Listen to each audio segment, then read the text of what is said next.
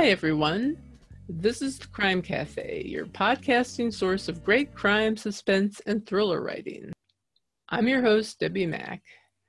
And before I bring on my guest, may I remind you, like you have a choice, that the Crime Cafe 9-book set and Crime Cafe short story anthology are available for sale on Amazon, Barnes & Noble, Kobo, Apple, etc., etc. You can find the buy links on my website, debbiemack.com. And also, we have a Patreon campaign. If you make a $10 monthly donation, you will get access to a lot of really great content, short stories, and a free copy of our Crime Cafe 9-book set. That's 9 novels for free. So consider it, please. And you'll get our endless gratitude as well. Okay, having said that, it's my pleasure to introduce my guest, a Mississippi native, a Marine, a journalist, and speechwriter, as well as the author of 4 novels, Phillip Thompson. Hi, Phillip. It's great to have you on. Thanks for being here. Hey, Debbie. Thanks for inviting me. Sure thing. There is so much I could ask you because you've done so many fascinating things, but let's talk about your crime writing. Okay. Your first novel was Enemy Within. Tell us about the story and that protagonist. Sure. That novel seems completely old now. I wrote it in the late 90s. And the protagonist is a ATF agent named Wade Stewart, who's investigating a white militia who is plotting to overthrow the governor of the state of Mississippi, and also has a gun smuggling operation going. And Stewart, who is investigating this, kind of runs into a moral, not a moral dilemma, but he starts to challenge his own thinking about the government that he works for, the government that he served, and how that clashes with individual freedoms. And when I wrote it at the time, it was precipitated by something that, an incident that I ran across when I was on active duty, and it made me start to think about, what would really happen if, Americans were confronted with individual freedoms, especially with gun rights. And this goes back, 20 years. Back then, it sort of seemed implausible, if you will. But 20 years later, it seems a little bit more relevant now than it did even back then.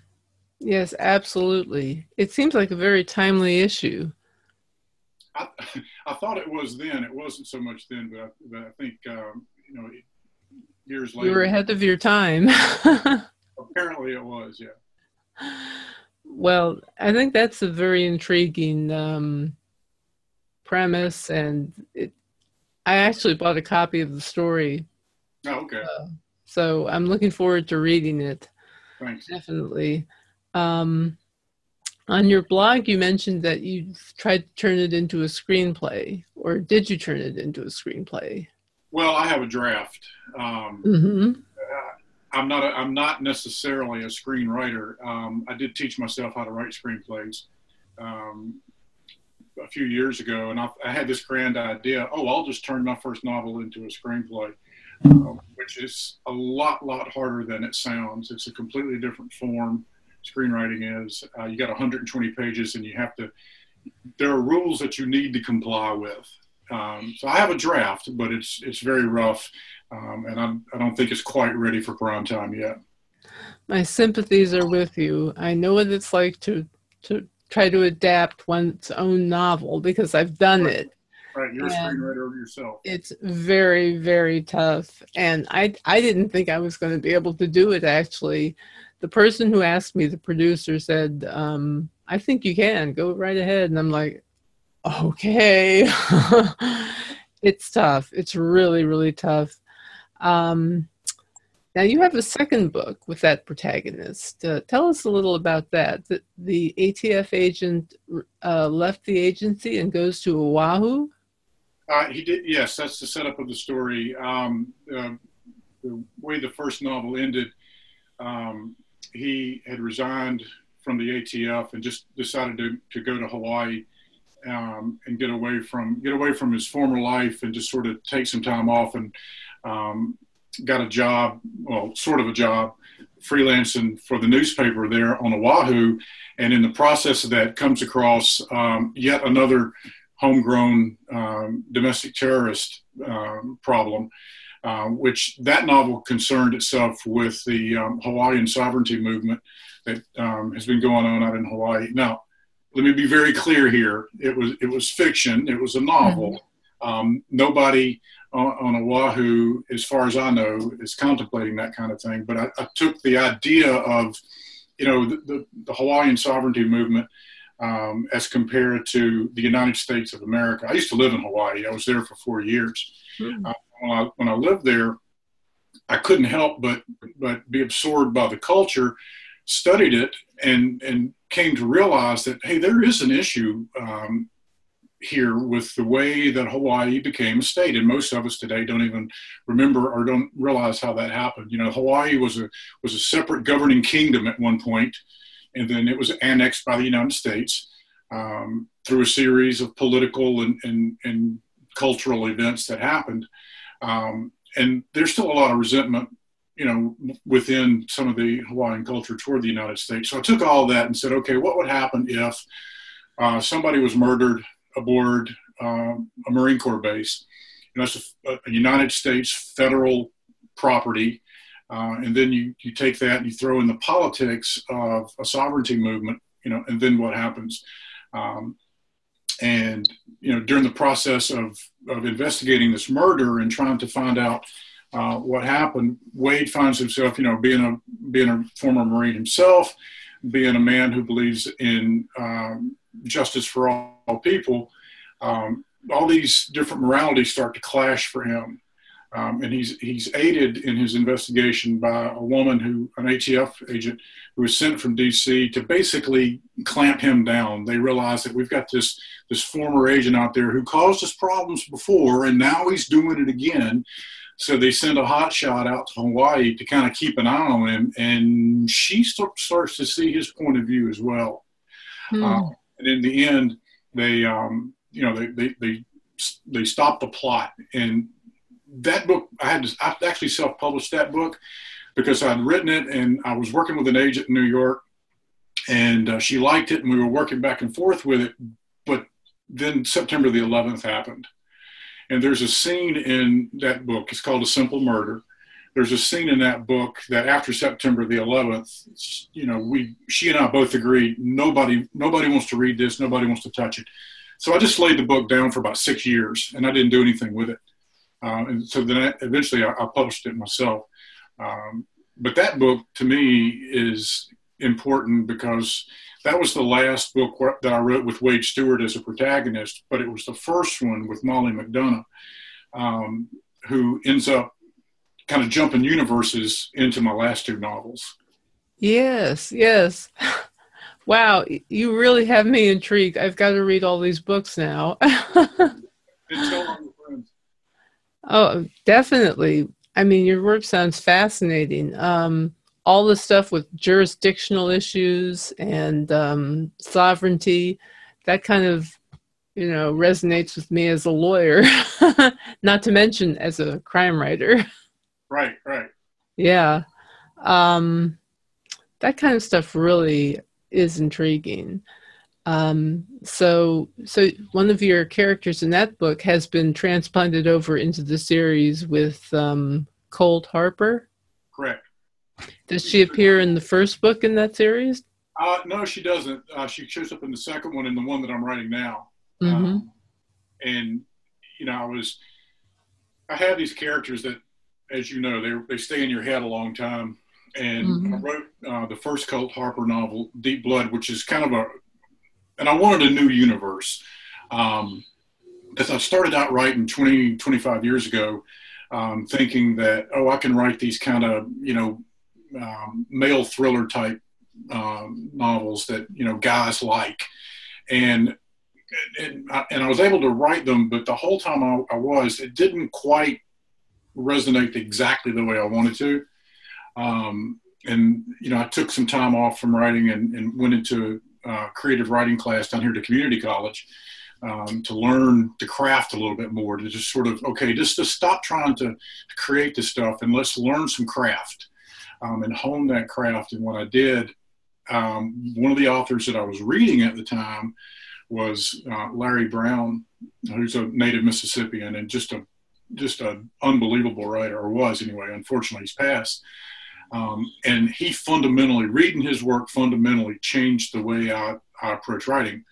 So I said, I want to write this kind of Southern fiction, but I like crime. So I'm always going to be a crime writer.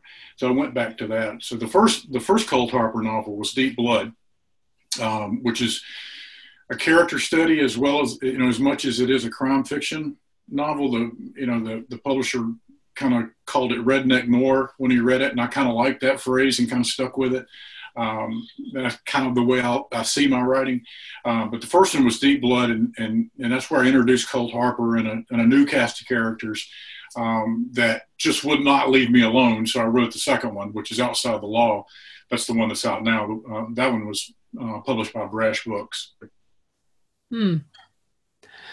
Just out of curiosity, you mentioned redneck noir. Have you ever read Daniel Woodrell? I know the name and I've seen his books, but I've not picked him up yet. You should.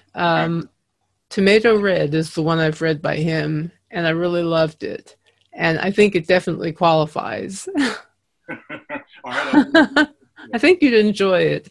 Right. Joe Lansdale? Yeah. I've read some of his. I love his work. Yeah, very good. And kind of, right in those lanes of what I try to do, keep it local, and keep it, gritty. Grant Jerkins is another one that does a great job with that. Tom Franklin's got a couple of books that I would put in that category. Steve Yarborough, when I read Oxygen Man by Steve Yarborough, I thought that was just brilliant because it was very local. There were probably 3 or 4 characters, and it was gritty and it was real. The characters were all real, but they didn't lose. None of them, lost their dignity. They were hard scrap people, but they didn't come across as a stereotype. Mm-hmm. Yeah. Do you like William Faulkner? Speaking of Southern writers. Well, this is the part where I have to say, because I'm from Mississippi, of course I like William Faulkner. Yeah, I've read a lot of his stuff, but it's very difficult for me to sit down and read a Faulkner novel. I do like I've always loved reading his short stories and learned a lot from reading that. That was kind of, William Faulkner was kind of thrown at me when I went to Breadloaf a few years ago, the Breadloaf Writers Conference, and I took a short story that eventually became the novel Deep Blood. But as I was getting critiqued at Breadloaf, one of my instructors just happened to be Tom Franklin, who at the time was the writer in residence at Ole Miss. So I go all the way to Vermont thinking I'm going to be unique with this Southern story, and I get thus the Southern story writer. I kind of, you got to be kidding me, really? I can't get one break here. But he suggested that, you ought to take this short story and then go back and read William Faulkner. I'm like, seriously, do I have to read William Faulkner? But yeah, I can't say that I'm terribly influenced by his writing because it's just so damn difficult. But yeah, I do enjoy his short stories. Mm-hmm. Yeah, I think anybody who can write short stories amazes me. I mean, I've done a few, and I'm always amazed when they manage to pull it off. Yeah, I would rather just honestly sit down and write a novel. You have more room. If he had more time, he'd write short stories, which is kind of how I feel about it. Exactly right. Let's see. Where do you picture going with your current series? Do you see it going to a 3rd or 4th book? I'm currently writing the 3rd. I'm almost finished with the first edit of it. So yeah, when when I finished Outside the Law, I kind of left it open-ended intentionally, not because necessarily I knew I was going to write another one, the third one, but I left it open-ended because I wasn't really sure what was going to happen with the characters. When I took my hands off the keyboard and said, okay, that one's done, I just want to take a step back and see if Colt and John and Rhonda and everybody else, if they leave me alone, or if they come back and say, hey, I got some more stuff to talk about. It turns out they did. So I'm writing that one now. But yeah, I'm not done with the characters yet. I kind of like putting these guys in situations and then seeing what happens to them and see how they react to it. So I think I've still got a few more things to say with them. That's excellent. Yeah, because it's definitely, I like the book a lot. I'm reading your second now and enjoying it very much. Thanks. Where do you see Molly going, just out of curiosity? Because she's such an interesting character. Everybody always asks about Molly. Well, she shows up. I don't want to give too much away, but she does come back in the one that I'm writing now. The working title is Dangerous Conceits. I don't know if that will survive the publishing process or the editing process, but that's the working title. And yeah, she comes back. And she has been kind of interesting to me. It's very hard for me to write a female character. Kind of hard to get into a female's head as far as for me, obviously. But I've enjoyed, putting Molly in a situation and seeing what happens to her. I didn't want to, there's right now, I think anyway, there's a trend, especially on TV and in the movies, to have either, a female protagonist with a gun or a female sidekick. Well, it goes back as far as the X-Files with Mulder and Scully, but you got, you watch Longmire and he's got a female deputy, and you watch some of the other TV, or Broadchurch, the great BBC series. It's a man and a woman, and a lot of the shows are a man and a woman. But I wanted Molly to have her own identity, and I hope I've done that. I didn't want her to be restricted to somebody else's identity. Okay, well, I'm glad to hear that you're looking to create a strong, independent woman and one who is actually a person, as opposed to just kind of an addition. Right. To the protagonist's life. Yeah. Right. More than a sidekick. More than a sidekick, exactly. And that's what they're looking for these days. I mean, in terms of like motion pictures anyway, and television. Right. But it never hurts in books either. You've also written a book called Into the Storm. That was based on your experiences as a soldier? As a Marine, yes. As a Marine. A nonfiction book that I wrote when probably within a couple of years after coming back from Desert Storm. And was it entirely based on your journals? Yeah, it was. Of course, I kept a journal in college for a few years while I was in the Marine Corps. And I'd stopped because I was at school for almost a year in Oklahoma. When we found out that we were going to deploy to Saudi Arabia, though, I grabbed a notebook and started just scribbling down notes. And I ended up keeping that with me in my cargo pocket the whole 8 months that I was gone. I just took notes every day. And a lot of times it was just to vent some anger, or just to kind of keep up with stuff so that I could remember it, whenever I looked back at it again. And when I got home, I had 3 notebooks full of notes and maps that I'd drawn, just, all kinds of stuff that you keep up with when you have a lot of time sitting around with nothing to do but write. And at the time I noticed that there were a lot of coffee table books out about the war, big pictures and airplanes and bombs and things like that, but nobody had really written anything that accounted for just the individual guy on the ground. So I wrote it wasn't a complete replication of my journals. I took selected entries and I kind of put some context behind them. So you'd read the entry and then you'd read the context behind it. and put that all together, and Farland and Company down in North Carolina decided to publish it. Well, that's fantastic. And I absolutely have to read it because stuff like that really intrigues me. And I think really everybody should read things like that to get an understanding of what it's like to actually go through those kinds of experiences. Right. And that was the real reason I wrote it, because of course I obviously missed it all because I was there. But when I came home, I'd seen that most people thought they knew everything about it and had seen everything about it because it was all on CNN, which still a relatively new way to get your news in a 24-hour news cycle back in 1990. And I kept running into people who said, "Oh yeah, we saw that all on TV." Well, you saw what the media showed you, and the media showed you what the military let them. And underneath all that were these individual stories of guys who were just trying to get through another day out there in the desert. Yes, the story that you don't see on the news. Right, exactly. The personal story. Right. And that's very important. I think that's about it then. Is there anything you'd like to add before we wrap up?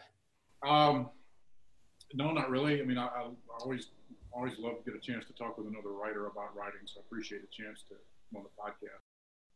The same here. Just keep reading, keep writing. Well, thank you, and you do the same. Thanks, will do. Awesome. Well, it was great having you on, and I'm so happy you could be here. And to all my listeners, I'd just like to say thank you for listening, and check out the Crime Cafe publications on my website, debbiemack.com, and consider supporting the Patreon campaign, where you can get access to all sorts of new free content. And with that, I will simply say thanks again and talk to you in 2 weeks.